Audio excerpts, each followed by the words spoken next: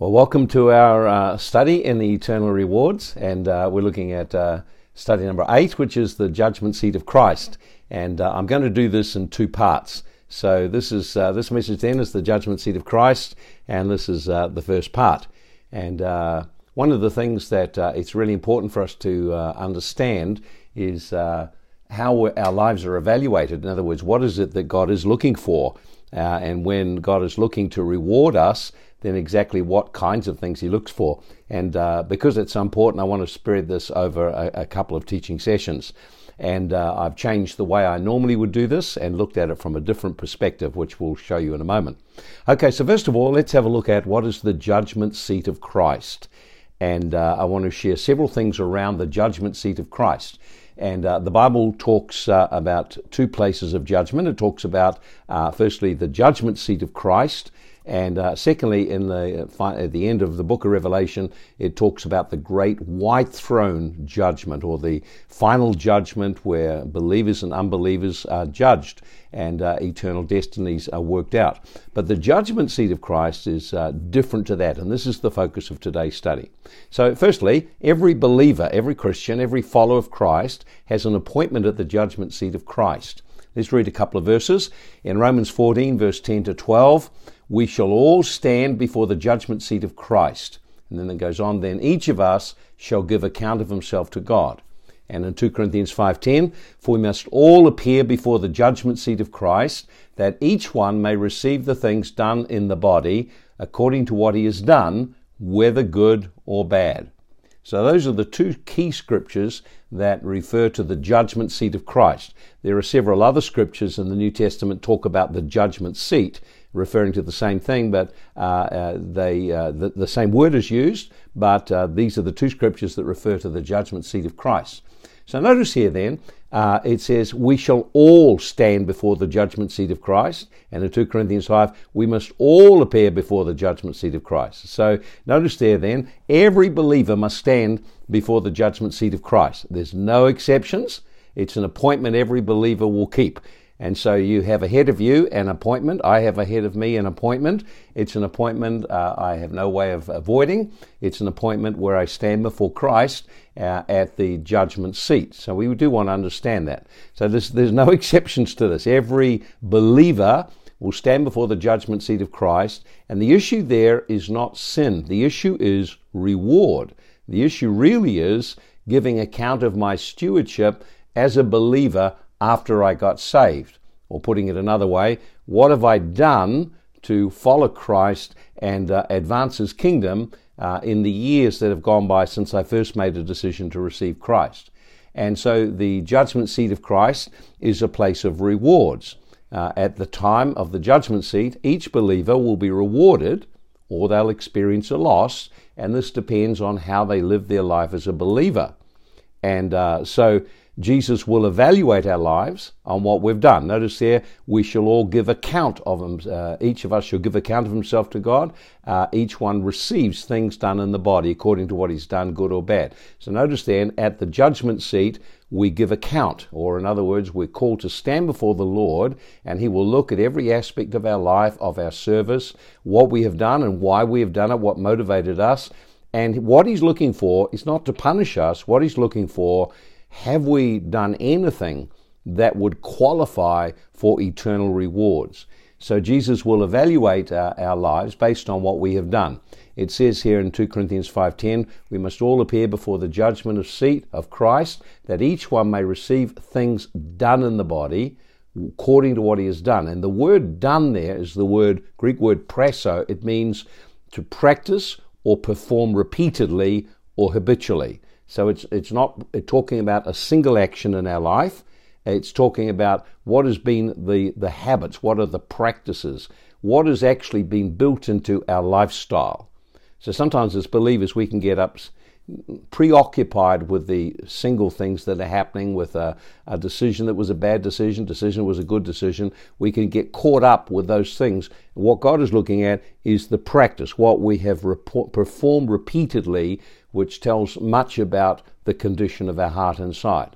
So every believer then has an appointment at the judgment seat of Christ. Secondly, what is the judgment seat of Christ? What exactly is it? Now, the word that's used there is called bema, and the word it's often translated judgment seat, but it's used in the Gospels and the book of Acts in two different ways. So, firstly, it was the raised platform where a Roman magistrate or ruler sat and made decisions and passed sentences. So, the bema, it's literally the bema seat or the bema platform, was an elevated platform where a judge sat, and then they made decisions and passed a sentence. We see that in John 19 verse 13, and in the book of Acts where someone sat in judgment. So it's a seat where decisions are made, legal decisions. The second use of it is a platform, and the most common use of it is a platform where the judge sat to evaluate the athletic contests like the Olympic Games. So in the public games, the contestants would compete for the prize under the scrutiny of judges, and they would make sure that every rule of the contest was obeyed. So it was an elevated platform, the bema seat, and they would observe how each runner ran his race. Did they obey the rules? Did they stick within the rules? Or are they going to be disqualified? So clearly, as you can imagine, if you're in Olympic Games, then someone is evaluating your performance. If you break the rules, you're disqualified, even if you ran what appeared to be a good race. So it's using that kind of image. We're all called to run a race. We're all in a spiritual race of sorts. We're all in a spiritual fight. We're all in a spiritual journey. And so at the end of the journey, then we are evaluated how we've run our race, how we've fought our fight, what we've done on our journey. And there's a couple of scriptures like that. And they tell us about that. Paul wrote about that. So in the public competitions, what would happen is the victor who had won or participated and he'd obeyed the rules and he'd won was led to the bema platform, and there a laurel wreath was put upon his head as a sign of victory. And so the Bible is using this imagery of people who have been in a contest, been in a competition, they've been surrounded by people watching them, and now they come, and are they going to be acknowledged with a reward or not? And so there's two scriptures written by Paul about this. In 2 Timothy 2 verse 4, no one engaged in spiritual or in warfare entangles himself with the affairs of life, that he may please him who has listed him as a soldier. And also, if anyone competes in athletics, he's not crowned unless he competes according to the rules. So notice there in that scripture, Paul is talking about our journey as being a warfare where we can't get entangled with things that everyone else gets their life entangled with. We must be focused on pleasing the Lord, that we may please him who's enlisted him as a soldier. So you and I are in a warfare. We're part of the army of God. We've been enlisted by Jesus Christ when we got born again, and so our goal is to please him. And so the only kind of warfare that pleases is the one where we engage and we're victorious. Anyone who competes in athletics, he's not crowned unless he competes according to the rules. So notice then, Paul makes it very clear, our life is like a fight, our life is like a race. At the end of his life, he was able to say, I have finished my course, I have kept the faith, I have fought the good fight, and now is laid up for me a crown of righteousness, not only for me, but also for all who love his appearing. So he's using the image of a fight, a spiritual battle, a spiritual warfare, a long warfare over more like a military campaign over the course of our life, and there's a reward to be received for successfully completing the campaign. He uses the illustration of a race we run, and we have to stick to the rules, and we have to run the race properly, and there's a prize to be won. In 1 Corinthians 9, he talks about it again in terms of the race, 1 Corinthians 9 verse 24 to 27. Don't you know that those who run in a race, everyone runs, but one receives the prize? So run in such a way that you may obtain the prize. Everyone who competes for the prize is temperate in all things. Now they do it to obtain a perishable crown. We do it for an imperishable crown. So I run, not with uncertainty. I fight, not as one who beats the air. I discipline my body and bring it to subjection, lest when I preach to others, I myself should be disqualified. So you notice there, he brings or raises that even as an apostle, even as someone who labored and worked and served the Lord, he's saying that I still need to keep my life managed. I need to discipline my body so it doesn't run my life. he said, I need to keep my life in order. And what he's saying is, if I don't, I could be disqualified. And the word disqualified then literally means to be not approved of, to have failed or not passed the test. And so the Bema seat, or the judgment seat, then refers to every believer appearing before Christ to have his life and works evaluated to determine, do you qualify for eternal rewards? So then the Bema seat, or judgment seat, is the place of evaluation where you receive reward or you receive loss. And this is one of the most important teachings really in the that we need to have as a foundation for our life, is the understanding of the reality of eternal rewards, eternal intimacy, eternal authority and ruling with Christ and expanding his kingdom, eternal glory. These are laid out in many places in the scripture, and so the judgment seat, the Bema seat of Christ, is the place where we will meet with him. Our life, our works are all evaluated, and we either receive reward or we suffer the loss of reward, which we saw in 1 Corinthians 9. So at the judgment seat, in the judgment seat of Christ, all our works will be tested. At the judgment seat, all our works will be tested by fire. Let me read a passage of scripture, also written by Paul. 1 Corinthians 3, verses 10 through to 15. According to the grace of God which is given to me as a wise master builder, I have laid the foundation and another builds on it. But let each one take heed how he builds. For no other foundation can anyone lay than that which is laid, which is Jesus Christ. If anyone builds on this foundation with gold, silver, precious stones, wood, hay, straw, each one's work will become clear. For the day will declare it. It will be revealed by fire, and the fire will test each one's work of what sort it is. And if anyone's work which he has built on endures, he will receive reward. If anyone's work is burned, he will suffer loss, but he himself will be saved, yet so as through fire. Now there's a lot is written out in just that brief passage, but very clearly he's talking about the evaluation of our works at the judgment seat, or the Bema seat of Christ. So let's go through a few things just that this passage brings out. I encourage you to follow it in your Bible. The first thing then is, the foundation laid in every person is Jesus Christ, or every believer is Jesus Christ. The foundation of a building, what's the foundation? The foundation is the unseen structure. It's what the building is constructed upon. And so a building always rests on a foundation. You start with the foundation, then you build up. So the foundation of our faith is Jesus Christ himself and the finished work he accomplished on the cross. So our salvation and standing as a child of God is based solely on what Jesus did. Now this is a really important truth. This is what you consider a foundational truth. And when this is laid, it never stops being the foundation, but you build upon it. So in Ephesians 2, verse 8 and 9, for by grace have you been saved through faith, and that not of yourselves, it is the gift of God, not of works, lest anyone should boast. So in Ephesians 2, verse 8 and 9, and in other places, and Titus, for example, God makes it very clear that our salvation experience, our being born again, our being joined to God and becoming a new creation, is not based on any work we do. It's based totally on the work of Jesus Christ and our willingness to believe and trust at the cross. He paid the full price for our salvation. So there are no works involved in that. There's absolutely no works whatsoever. Notice what it says.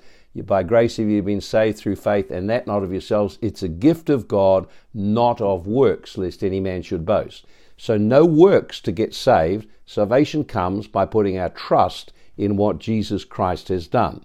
There's no work you can add to the foundation to gain more forgiveness or to gain more acceptance before God. So our entrance to heaven, or our entrance to eternal life, is not based on any work. It's based primarily, it's based on the work of Jesus Christ. However, our status and role in the coming kingdom of heaven, that is determined by what we do. So we've got that then. The foundation that we have in our life, our relationship with God, is built solely that Jesus Christ paid the penalty for all our sins, was our representative, has offered to us eternal life, for by grace are you saved through faith. So you notice it's the grace, is the power of God, saves us. It does a work in our spirit and cleanses, forgives us, gives us positioning and status before God. Now we're positioned where we can grow as a child of God into full sonship and into qualification for reward.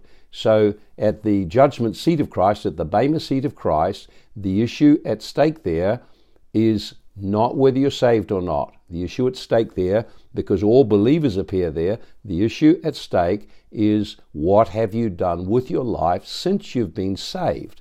What has happened? How have you grown? How have you related to God? How have you served people? How have you advanced the kingdom of God? Those are the questions that he will ask. So, secondly then, each believer is responsible to build his life and fulfill his assignment from Jesus. So you can't put that responsibility anywhere else. Your life is your life. Your assignment is your assignment. God put you in a local church so that you have a family around you to support you, where you can then have opportunity in a culture and environment to grow spiritually. He also calls you to fulfill an assignment. We can't focus on discovering that or what that is all about right now. I'll have to deal with that later. So notice here that every believer is entrusted with an assignment in life that's unique to him. Here it is in Ephesians 2:10. For we are his workmanship, meaning God is constantly working to build and grow you. So you are his precious piece of art. He is working on your life. You're not complete yet. It is created in Christ Jesus for good works. So when you create something, you manufacture it for a purpose. It is created with something in mind. And it says, for we are his workmanship, created in Christ Jesus for good works, which God prepared beforehand that we should walk in them. So notice it's saying we're his fine piece of art, we're his masterpiece, constantly being worked on by God. So your part is cooperating with the process of life transformation. You're responsible for the building of your life. Secondly, it tells us we're created in Christ Jesus for good works. So God has assignments prepared for each one of us. They are uniquely related to our passion, our gifts, where we've come from, our journey. And it says God prepared those beforehand that we should walk in them. So they were planned by God for you to accomplish.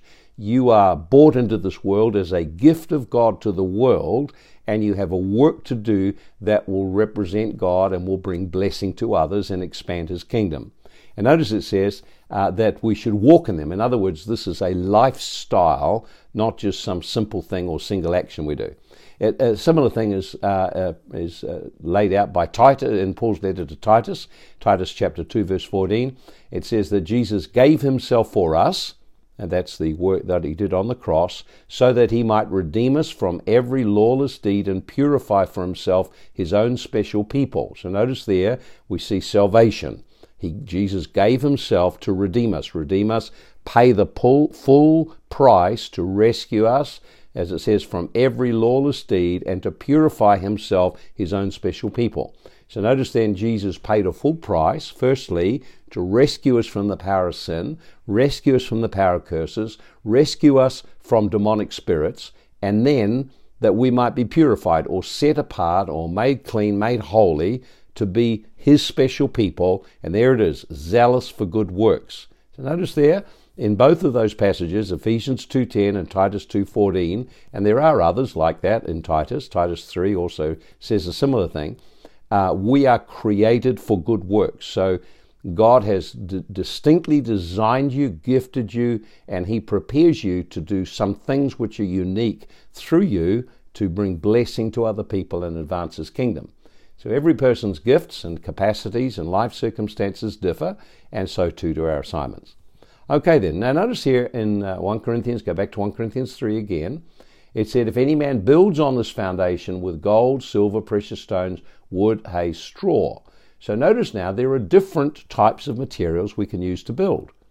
So different, say like you can imagine a building, you have a building built of wood, you can have a building built of bricks. There are many different ways you can build a building. So it's saying here in terms of our life and our ministry, we have to choose the materials we'll use to build. He says we can build with gold, silver, precious stones. They are building materials that will survive the fire. Or we can build with wood, hay, stubble. and wood, hay, stubble, if you put a fire to them, are all burned up and consumed. There's just ashes are left. Frequently in the Bible, wood is used as a symbol of humanity. So when the Bible's talking about people who use the word wood, it may use the picture of trees. And so trees are symbolic of people, wood is symbolic of people. And so interestingly, when you look at for example, gold is very symbolic or used consistently through the Bible to speak of things which come from heaven, things which are eternal. The city of God is paved with gold. When they made the tabernacle, the ark that would carry the presence of God, it was made of wood overlaid with gold, a picture of Jesus Christ in his humanity, but fully divine. So we see there. So notice there it tells us then that Jesus, if it talks about different materials, then it tells us very clearly that Jesus is not just looking at the works we do, he's also looking at the kind of work, the motivation of our work. Because people can do things for many different reasons or motivations. Notice it says the fire will try the work, what sort it is. And that word sort means the quality, the nature of it. So when we come and stand at the judgment seat or the Bema seat of Christ, then what's going to happen is he's going to evaluate, well, what did you do and what was the motivation? What was the quality or the nature of the work you did? And so the next thing we see is that Jesus will test everyone's work with fire. What does that mean? Well, generally in the Bible, the fire of God refers to the activity of the Holy Spirit, which exposes and consumes what's of no value. So it says he will test every man's work with fire, meaning somehow he will put it through a testing. The Holy Spirit will look at, evaluate. I'm not sure what the testing will literally be like, but it's very clear the testing will reveal every man's work, what sort it is. Notice there the word reveal means, it's the word apocalypto, meaning to take the cover off something and reveals what has been covered or concealed. So wow, that's pretty something, isn't it? It tells us very clearly then that God, everyone's work will become clear. That word clear means to be plainly recognized, evident, or its true nature revealed. Was it genuine, authentic love, or was it an agendaed purpose behind it? So we can't tell when people do things, why they do them. People do things for many different reasons, but when the time of evaluation of our works, God wants to see not just what we did, but what sort of work it was. Was it a dead work or was it living work? What is the quality of the work? It says the day, so it tells us very clearly it's the day of the Lord, it's the coming of the Lord, and it says the day shall reveal the work. So everyone's work will become clear, the day will declare it, or literally the day will make something plain or take the cover off it. So we see then, the next thing is, the fire of God will, whatever that refers to, we believe it refers to the Holy Spirit, will test and reveal the quality of every man's work. Here's a scripture regarding that in 1 Corinthians 4 verse 5. Therefore don't judge anything or judge nothing before the time until the Lord comes, who will bring to light the hidden things of darkness and reveal the counsels of the heart. And then each one's praise will come from God. So notice it's saying, don't judge things before the time. There's a time when the Lord comes and he will bring out into the open everything, what people have done and why they did it. So the hidden motivations of the heart will be exposed to view, not to condemn people, but to see, is this work a work that is qualifying for reward or not? So any works that originated from a self-centered motivation, they're full of pride or there's a hidden ambition, there's self-promotion, that will all be exposed. And clearly this was a problem Jesus found with the Pharisees. He said, when you pray, don't pray like they do, they pray to be seen of men. So notice the works, they pray, but the motivation, it's not for the honor of God, it's not for a priestly ministry, it's actually to be seen by people. And so he said they have their reward now, people saw them. So notice then, they looked as though they did very spiritual. And many people are like that. They can look very spiritual, they can speak very spiritual, but God looks on the heart what the true core and true nature of it is. So the hidden motives of the heart will be revealed. Notice when Jesus is talking in Matthew chapter 6, he's talking about giving. He said, don't let your left hand know what your right hand is doing. Meaning, in other words, do your giving secretly. He says, not like the Pharisees do. They do it to be seen by men. So we can do our works secretly and quietly out of love and out of inspiration by the Holy Spirit, being directed by God to do things, or we can do it with a different motivation. The same activity, different motivation. We can do it with a motivation to be recognized, affirmed, or celebrated by people. What great person you are. So you see then, God is not just looking at the works, he's also looking at the motivation of the works. Are these works of divine origin and nature? Gold, silver, precious stones? Are these works of human origin and human nature? They're the wood, hay, stubble. Are these works inspired by the Holy Spirit and with a pure love with no hidden motive? These are gold, silver, precious stones. Or are these works done and it's just you trying to get yourself ahead and trying to impress people? Wood, hay, stubble. See? And so the Holy Spirit will test and reveal exactly what it is. So works which are evaluated upon whether we're building our own kingdom or whether we're advancing the kingdom of Jesus and his concerns.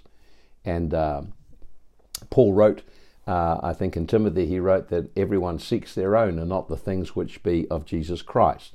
So God is looking people who have a heart after him to bring pleasure to him, to please him. And we should, in all that we do, seek to please him, not please people.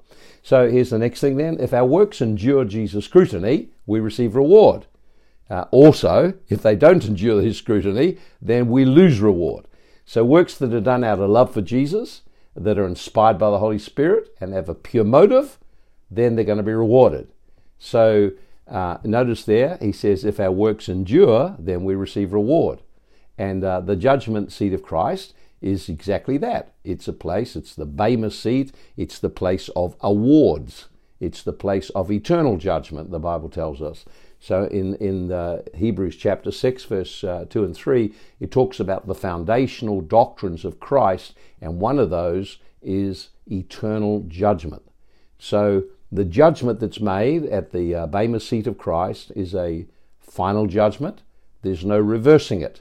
In other words, once the decision's made, you can't make a change in the outcome. Even if you're sorry, at that point, it's too late to do anything about it. So another way of looking at it is this.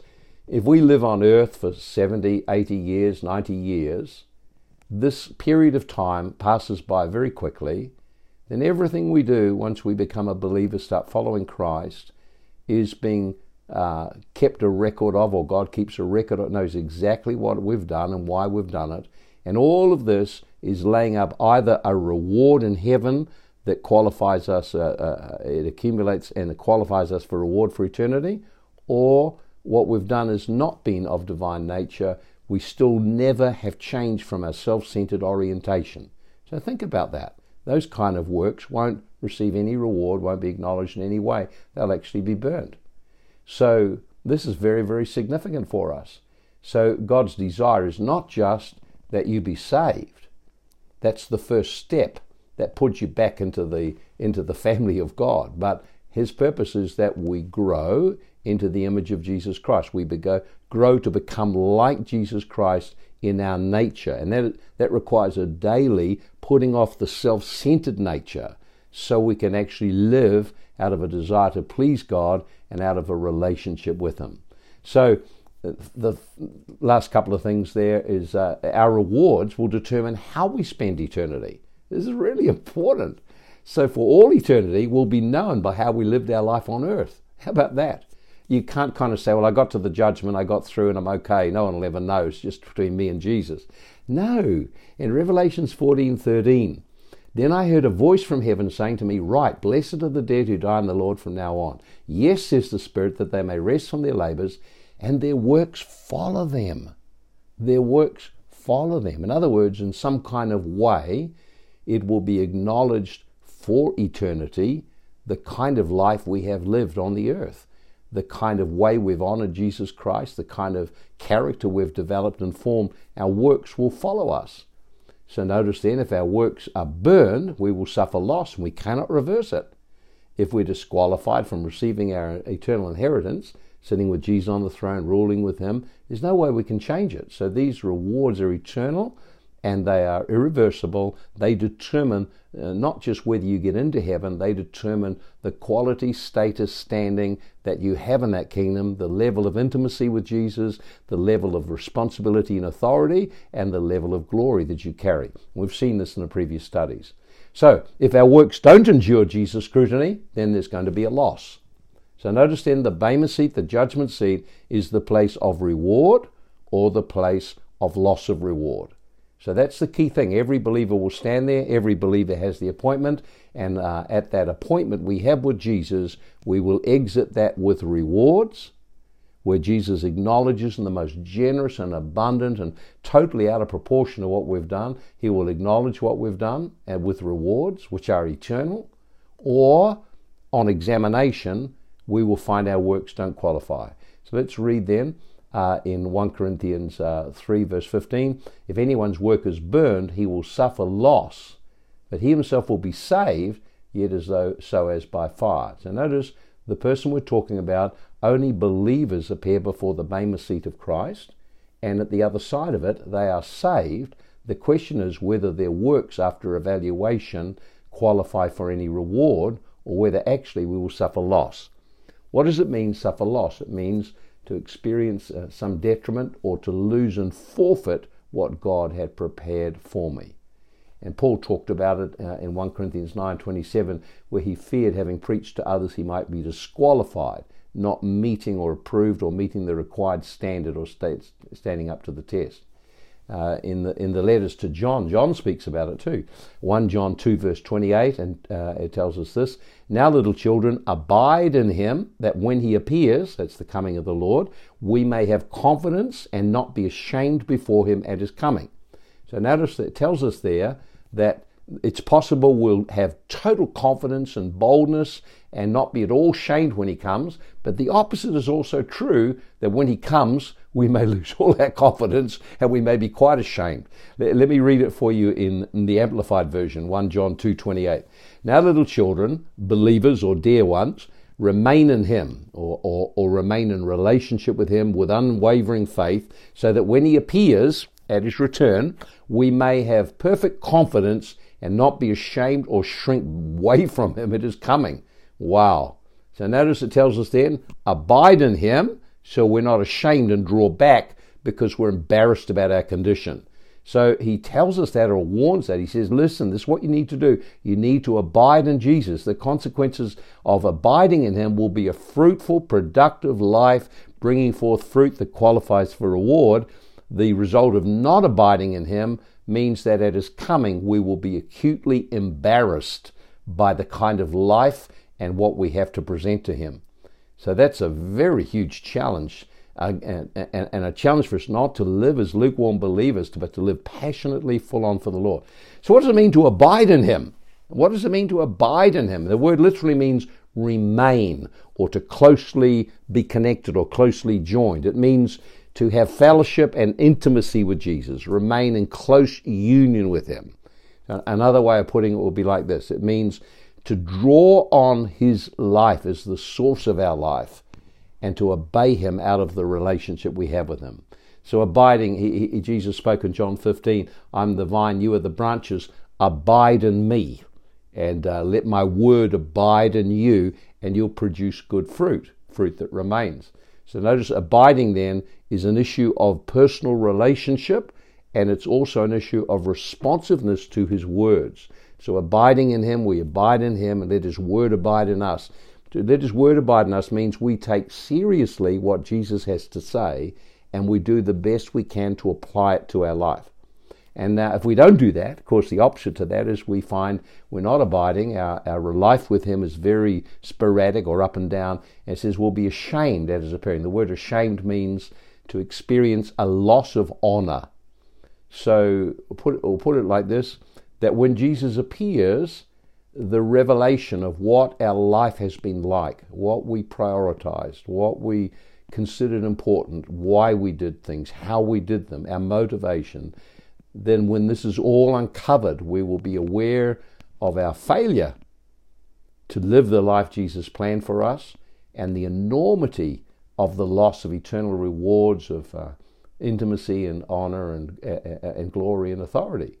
And so we will suffer and experience feelings of shame, of disappointment, of grief. Now these will not be permanent. The status will be permanent, but the feelings won't be, because the Bible tells us in Revelation 7:17, He will wipe away all tears from their eyes. So I think that there will be a moment of realization of what we have done with our life, of the opportunities wasted and lost, and the impossibility of now recovering that, and the consequences of what we've lost for eternity. I think there will be immense grief and there'll be immense shame over that. However, the shame and the grief won't last forever. It'll be like a thing that happens, and then we will see, as we look at the evaluation, that God is a just God, that He has done what is right, and we will accept His judgment concerning our future. Wow. Well, there's a huge amount just in those few passages that we've shared, but we want to go on and take the study further, because that raises then the question, well, how will Jesus evaluate our works? How will He evaluate our works? Now, I've looked at this in a number of times. I've taught on it, but I felt the Lord has given me a different perspective in looking at it. So I want to share with you how I believe God looks at our works. And remember, if you're trying to do this naturally, this is just how long would it take to work out someone's life? But this will all happen just a moment of time for us, because in the realm of the Spirit, time is not there to hinder us in any way. So, how will Jesus evaluate our works? Let me share with you 4 things just related to that. And the first is we need to find out what pleases the Lord. In other words, one of your roles now you're a believer, one of your responsibilities is that you discover what pleases the Lord. Because relationships are meant to bring pleasure to us. God designed us. He created all things for His pleasure. So God created us for His enjoyment. So some things bring God pleasure. Some things bring God enjoyment. And we find that with, for example, David, so I delight to do thy will, O God. In other words, he delights to bring God pleasure.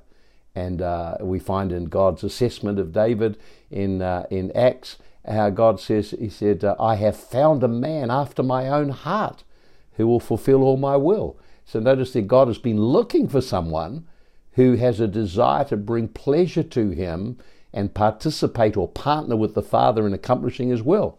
So I think that the first thing is we need to set our lives, the direction of our life, to discover what pleases the Lord. So we find it, say for example with Jesus constantly sought to please His Father. In John 8:29, He who sent me is with me. The Father has not left me alone, for I always do those things that please Him. So how about that? I always do the things that please Him. So Jesus' whole life was focused around His Father and pleasing His Father. And He brought such great pleasure that on more than one occasion, the Father spoke from heaven and said, "This is my beloved Son in whom I am well pleased," or "He brings me great pleasure. I am delighted in my Son," because of how He lives and what He does. Paul also spoke, and he urged believers that we should seek to please the Lord. Here's a couple of scriptures. Ephesians 5:10, talking about the will of the Lord, knowing the will of the Lord. It says we find out what pleases the Lord. Find out what pleases the Lord. Don't say you don't know. You've got a Bible and you can pray. Go and find what pleases the Lord. And in 2 Corinthians 5:9, therefore we make it our aim, whether present or absent, to be well-pleasing to Him. So you notice then that Jesus modeled a life lived to please His Father. So you can live to please yourself, you can live to please people, or you can live to please God. So who is it you're living to please? Wow. If you live to please God, it'll put you in conflict with your own desires at times. It'll also put you in conflict with what other people want. For example, Paul wrote in Galatians 1:10, he said, if I seek to please men, I cannot be the servant of God. Or putting it another way, if I make my priority to keep people happy or to please people, then I won't bring pleasure to God because I'll be in conflict with Him. So here's the third thing about that then is pleasing God requires we walk in faith. Pleasing God requires you trust him. Hebrews 11:6, without faith it's impossible to please him. Or put another way, without trusting God, believing and allowing that belief to be worked out in our life, it's impossible to please him. So faith is the bottom line. I must trust him. For he who comes to God must believe he is, and he's a rewarder of those who diligently seek him. So it's crucial then that I exercise faith, that I live a life of trusting God, hearing God, because faith comes by hearing God. And then fourthly, related to this thing of pleasing the Lord, pleasing God requires we be led by the Holy Ghost. So pleasing God requires we be led by the Holy Ghost. In Romans 8:8, so then those who are in the flesh cannot please God. So notice, no faith, cannot please him, impossible to please him.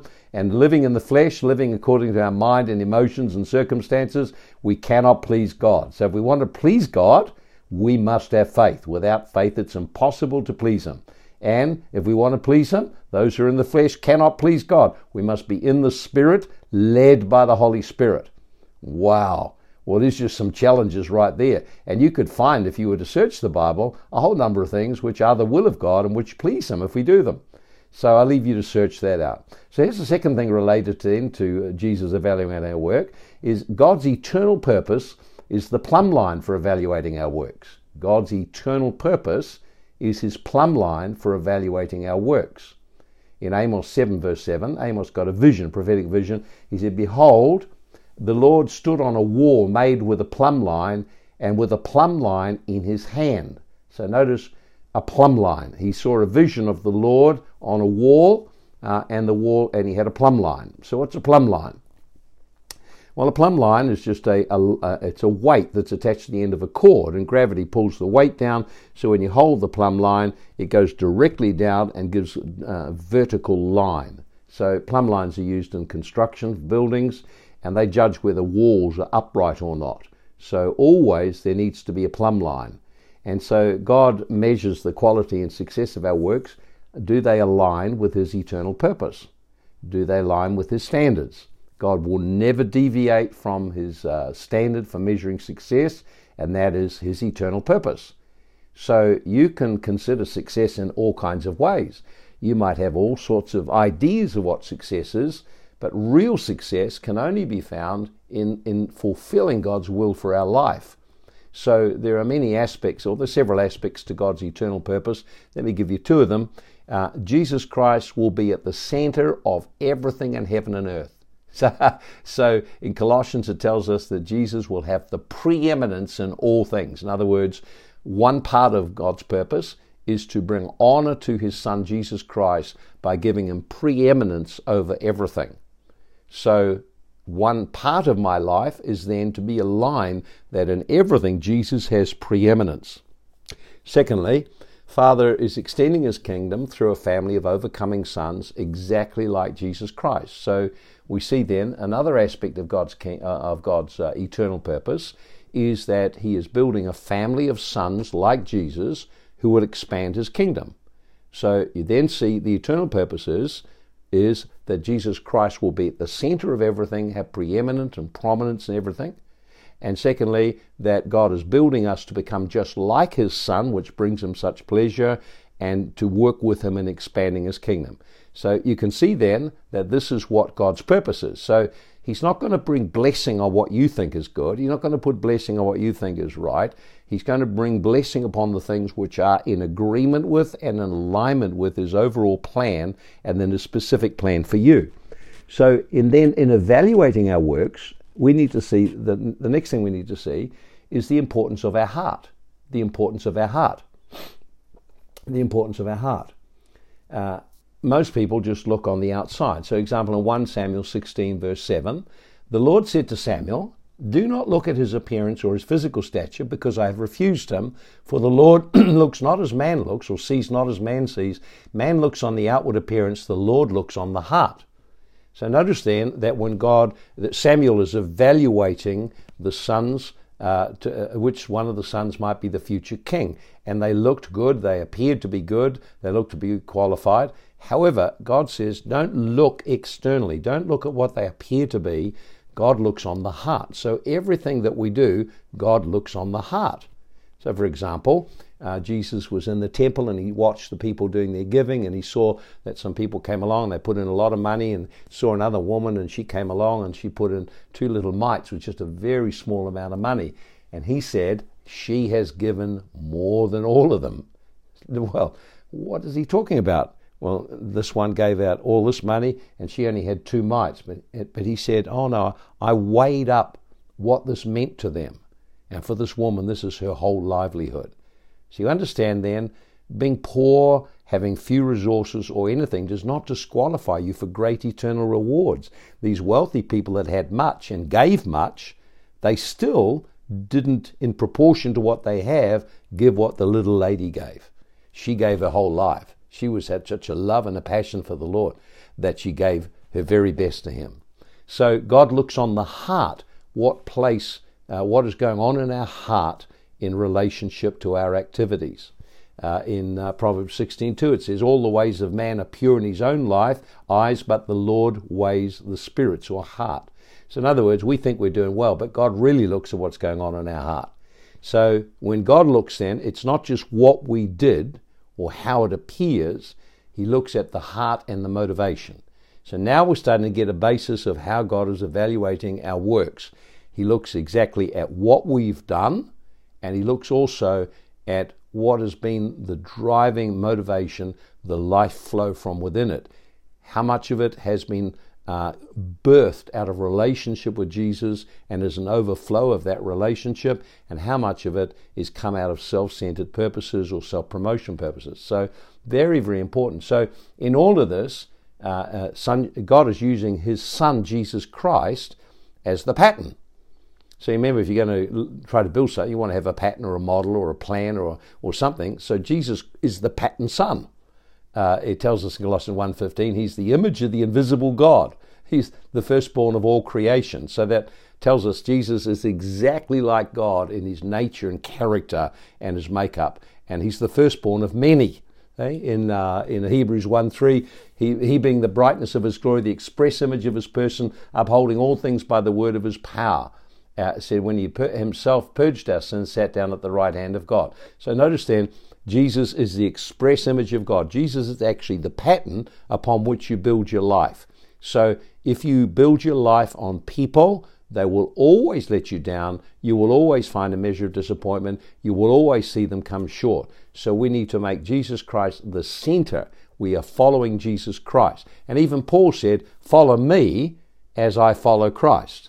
See, notice there that if he wasn't following Christ, then there's no reason to be following him. So when we put, often people put too much in men, we tend to make idols out of men. We want people to be perfect when they're not perfect. The only one that's perfect is Jesus Christ. So build your life on Jesus the pattern. How does he lead you? What example did he give? What did he teach? What is he saying? How's he guiding you in all of this? And if you do that, you won't get offended at the way when people fail. And we've gone on our journey, we've seen pastors who've been over us fail in immorality. We've seen people around us fail. We've seen many, many people fail over the years, but it never stopped us pursuing the Lord and our calling in him because our eyes are fixed on Jesus Christ. And even in the book of Hebrews, it said, let us run with patience the race that's set before us. It said, keeping our eyes on Jesus Christ, who's the author and finisher of our faith. So set your eyes on the Lord. Now, it also tells us that Jesus is the chief cornerstone. Now, what is a corner? Let me give you the scripture. Acts chapter 4, verse 10 and 11. And it said, let it be known to all of you people of Israel that by the name of Jesus Christ of Nazareth, whom you crucified, whom God raised from the dead, by him this man stands here before you whole. And now this is saying, this Jesus is the stone which was rejected by the builders, has become the chief cornerstone. Nor is there salvation in any other. There's no name given under heaven whereby men must be saved. So notice then, he's saying that Jesus is the chief cornerstone. He was rejected by the religious leaders who are supposed to be building the people of God, but God has made them the chief cornerstone. Isaiah 28:16, behold, I lay in Zion a stone for a foundation, a tried stone, a precious cornerstone, a sure foundation. He who ever believes on him will not act hastily. So what is a cornerstone? We need to understand a cornerstone. A cornerstone in those days was the most important part of the building, because the whole weight of the building rested on that stone, and if it was removed, the structure collapsed. So the stone was very, very important.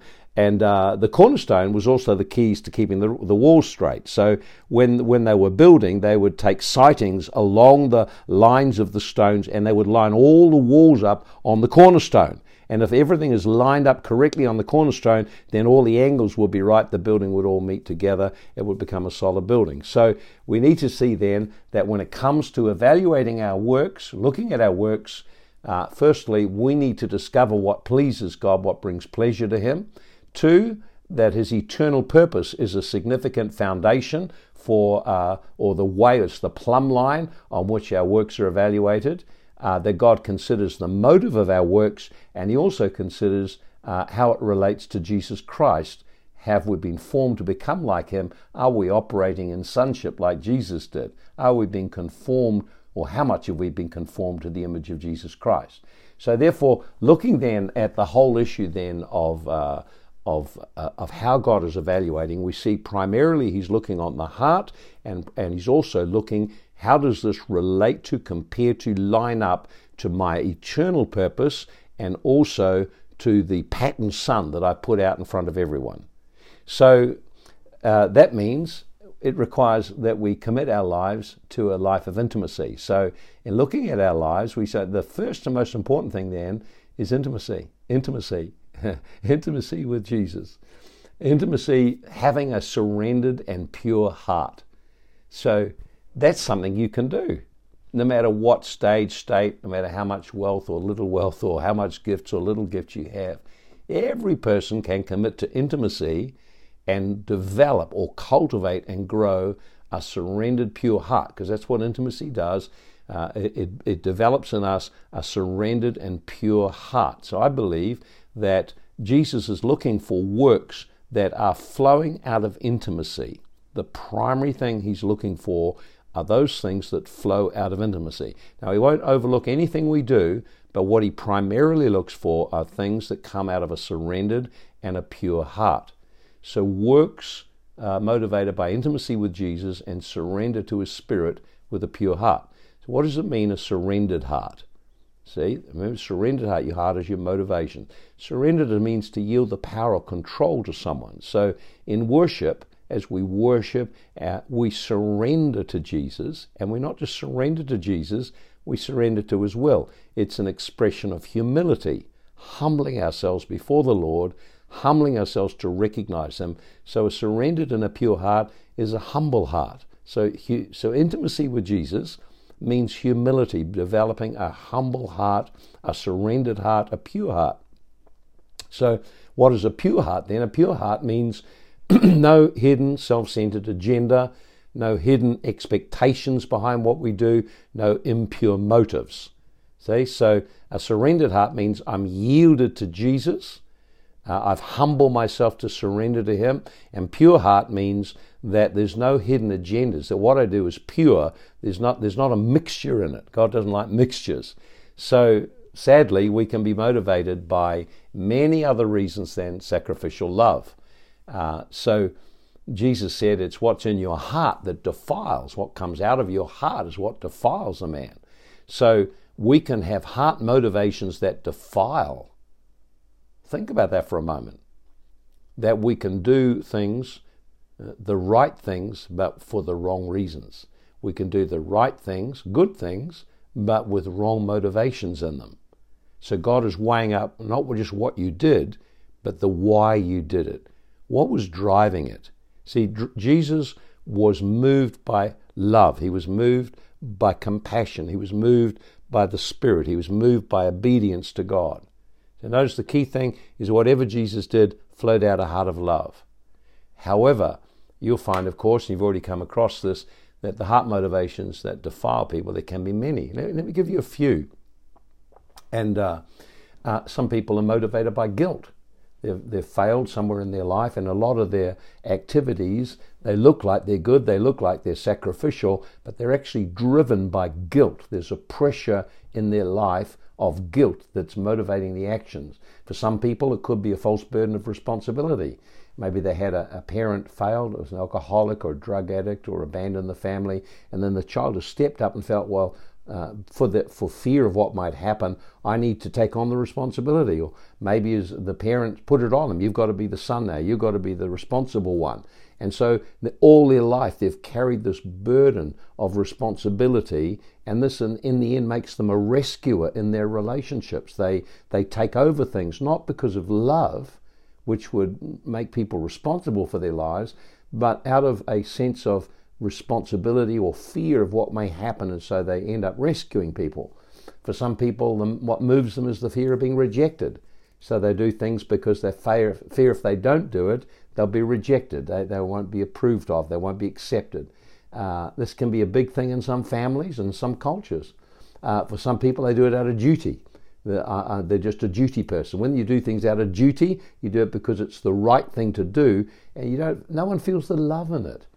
The job was done, and there's no sense of love. There's no fragrance of Christ in it at all. There's no sense of the presence of God. It was just, I did my duty. Well, I did what I needed to do. And no one acting that way produces life. It's just you did what was right. Some people do things out of resentment. So they're doing it, and they're reluctant to speak up and out that they don't want to do it, and so they do it with resentment. They do it with a grudge. And when people do works that are resentful, the work may look good, but it's got a wrong motivation. There's a polluted river flowing through it. For some people, they do it. It's a religious work, and churches sadly are full of religious works that are completely dead. And religious works are done, and they're done out of the law. They're done out of obligation, duty. They're done out of to please people. They're done out of because I'm afraid of what will happen. I may be shamed or put to shame if I don't do it. And so religious duty or religious spirit can put a burden on people to function and do things. And all they do has got no life in it, and there's no eternal value in it because it's not motivated by the love of God. For some people, they're driven by what's called performance orientation. They've never been affirmed, never been loved. Their heart's been broken. Perhaps they always were never good enough, and they believe in their heart, nothing I do is good enough. And so their approval came when they did something. And so their whole life, it's all about doing, because of a core need in their life for validation or for acceptance that was never given to them. So they're operating out of a broken heart. Some people can do it out of rejection. They're rejected, so they do things because they're rejected. Some people do it out of pride. They want to appear before men to look good. And some people desire to look good in front of everyone. So what they're doing is usually carefully selected to impress the person who can promote them. Now, you have all seen those kind of activities. Every one of us have seen them. And the Bible calls them dead works. Hebrews 6:2, the foundation of our faith in Christ, we build repentance from dead works and faith in the living God, towards faith in the living God. So you notice then, we are to repent from dead works. What are dead works? Dead works are works. They're things that people do, but they're done not out of love. They're not done out of the inspiration of the Holy Spirit. They're not done out of a pure heart. They're done out of all these wrong heart motivations. So when you look at that list of heart motivations, they tell you that the person's heart is broken. They're damaged in their heart, and they need heart transformation. And we saw, as we looked at sonship, that intimacy with God is the primary driver of everything, the primary part of our design. Works are part of our design. We all have an assignment. But the third thing is that God wants to change and transform our heart to be filled with love, to be healed, filled with love. So what flows out of our heart into our activities and into our relationships and into our walk with God is a flow of love. So only out of intimacy can we discover what God wants us to do. Only out of intimacy do we become empowered to do what He calls us to do. Only out of intimacy do we have encounters with the love of God that move us to operate out of love. Now, so intimacy means having then a surrendered and a pure heart. And Jesus modeled what this is like and taught it. He not only modeled it, he surrendered to the Father's will, he taught an intimate life. And he's looking for this. Let me give you a few examples. So let's look at the example of Jesus and his own life, his own walk and ministry. And the first thing is he modeled intimacy with God. Start to read through Mark and Luke, Jesus' prayer life. For example, Mark 1:35. Now in the morning, having risen a long way before daylight, he went out, departed to a solitary place, and there he prayed. So there it is, Jesus modeling intimacy. That's why the disciples said, teach us to pray. And so Jesus, even in teaching them to pray, showed them exactly what it means to pray. And he said, Father, your kingdom come. Your will be done on earth as it is in heaven. So you notice it, your Father in heaven, hallowed be your name. That's intimacy. Your kingdom come. Your will be done on earth as it is in heaven. That's a surrendered life. So Jesus taught the surrendered life, that we come to God in intimacy and surrender and humility, and then we firstly align with his will. We surrender to his will. Jesus himself indicated how he surrendered to the Father's will. In John 6:38, I've come down from heaven not to do my own will, but the will of him who sent me. Luke 22:41, when he was withdrawn about a stone's throw, he knelt down and prayed, saying, Father, if it's your will, take this cup from me. Nevertheless, not my will, but your will be done. So notice then, it's about surrender and intimacy. So Jesus modeled surrender and intimacy, humility. He modeled surrender to the Father's will, and then he taught about it. And so Jesus then looks for works that are motivated primarily by love for him in response to his Spirit. And that's what he's looking for. If he's looking for that, that's what's bringing him pleasure. So that has several outcomes. Let me just share with you a couple of outcomes of that. The first is we need our own personal relationship with Jesus. We need our own personal relationship. You've got to commit time. That's actually an effort and a work to build prayer life. So, for example, Jesus taught about in Matthew 25, verses 1 to 13, about the 5 wise and 5 foolish virgins. Now notice, they were all virgins. They were all believers. But 5 were wise and 5 were foolish. They were all virgins, all had lamps, all had oil, all were waiting for the bridegroom. They were all believers. And it says, the foolish said to the wise, Matthew 25:8, give us your oil, our lamps are going out. And the wise answered, saying, not so, lest there be not enough for us. Go to them that sell and buy for yourself. In other words, you need to do the work. You need to pay the price to have the oil of intimacy. And when they went to buy, the bridegroom came, and those who were ready went in with him to the marriage, and the door was shut. So notice here's an example of reward and loss. The others, the 5 foolish virgins, came later on and were denied access. So it's talking here about the reward of intimacy and the reward of eternal intimacy. And what did Jesus teach clearly in that parable? How important it is for us to invest in our relationship with Jesus. Don't just get busy doing works. The primary thing is to ensure that the works we're doing are coming out of a relationship with him. They're empowered out of the overflow of that relationship. So every believer must commit time and energy and make a sacrifice to buy the oil of intimacy. This is a work. It's a work. I mean, getting up to pray, spending time fasting, spending time with God, this is an activity. This is a work we do. Now, it's not a burdensome work, but there is a work in it.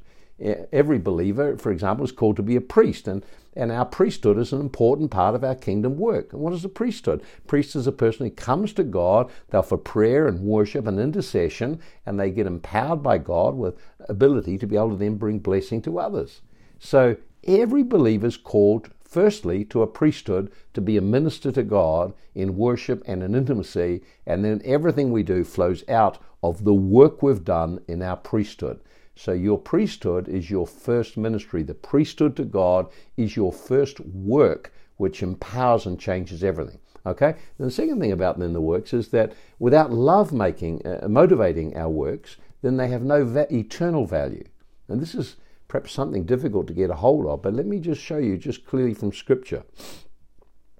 Without love, without the love of God, the agape, the sacrificial love of God, motivating our works have no value. So when God looks at your works, To what level is love motivating them? So let me show you scripture. In 1 Corinthians 13, verse 2 and 3. Though I have the gift of prophecy and understand all mysteries and all knowledge, and I have all faith, I can do miracles and all kinds of things, and I could remove mountains, but if I have not love, I am nothing. And 1 Corinthians 13:3, though I bestow all my goods to feel the poor. Wow, that's sacrificial. Though I give my body to be burned or sacrificed as a martyr. Whoa, that's amazing. But have not love, it profits me nothing. So notice then he's saying, without love flavoring what we do, then our identity is we haven't actually become anything. And it doesn't have any value for us in eternity. We are called to be like our Father, and we're called to love people like our Father loves, with no hidden agenda. Wow, that's pretty challenging, isn't it? We must pursue God and pursue the love of God, and then release that love to others. What is the great commandment? Love the Lord your God with all your heart and all your mind and all your strength, and love your neighbor as yourself. Here's another thing then that shows the importance of love. Here it is. Without love, our works are no different to an unbeliever's works. Wow, let that sink in.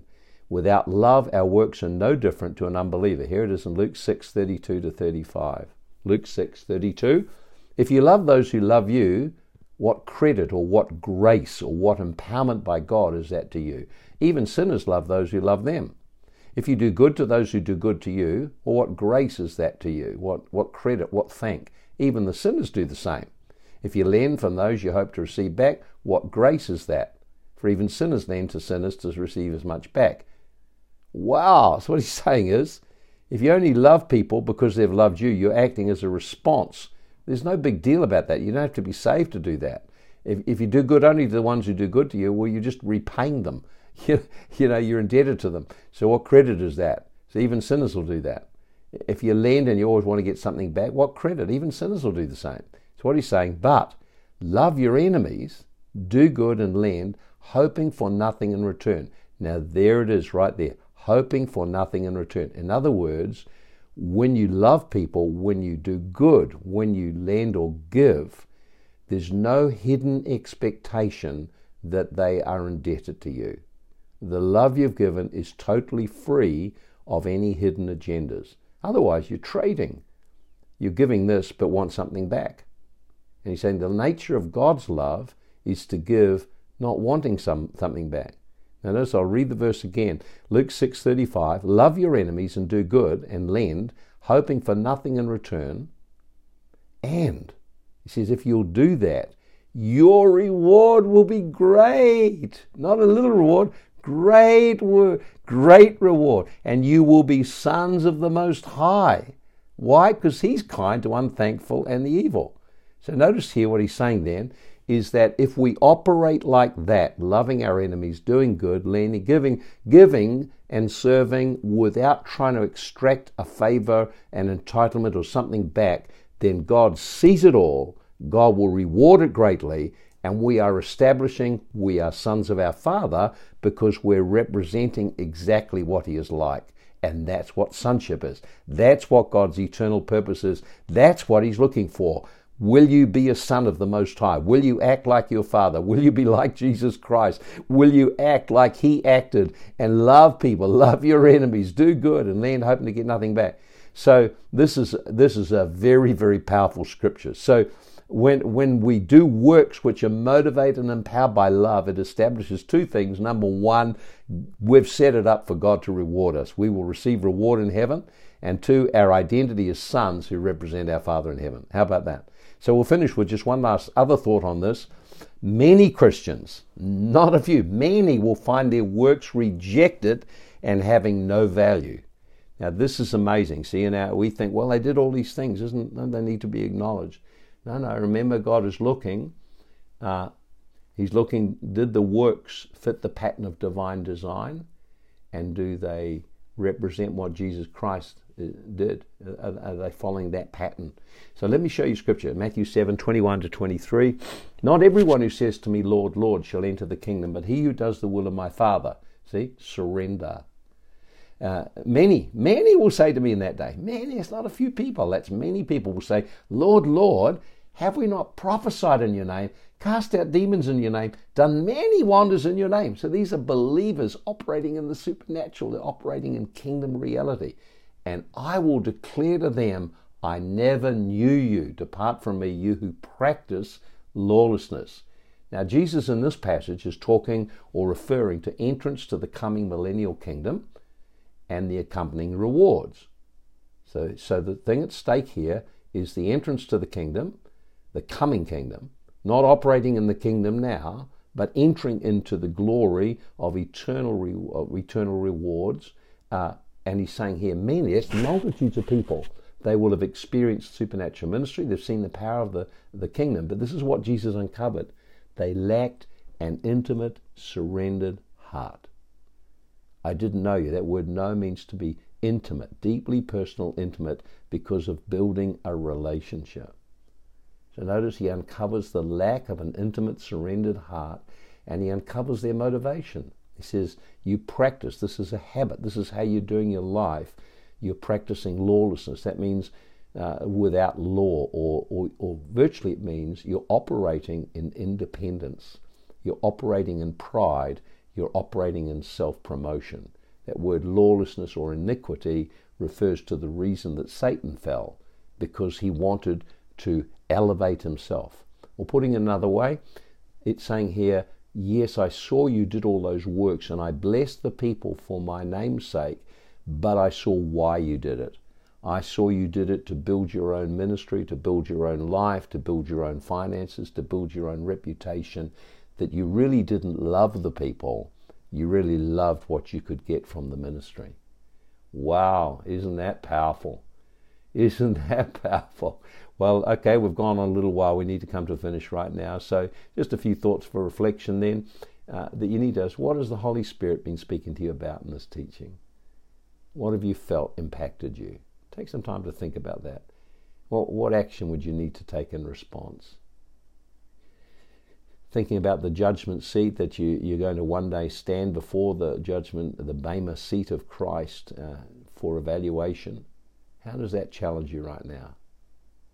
What about your motivations? How are they challenged? I listed a number of defiling heart motivations that are moved out of things other than love.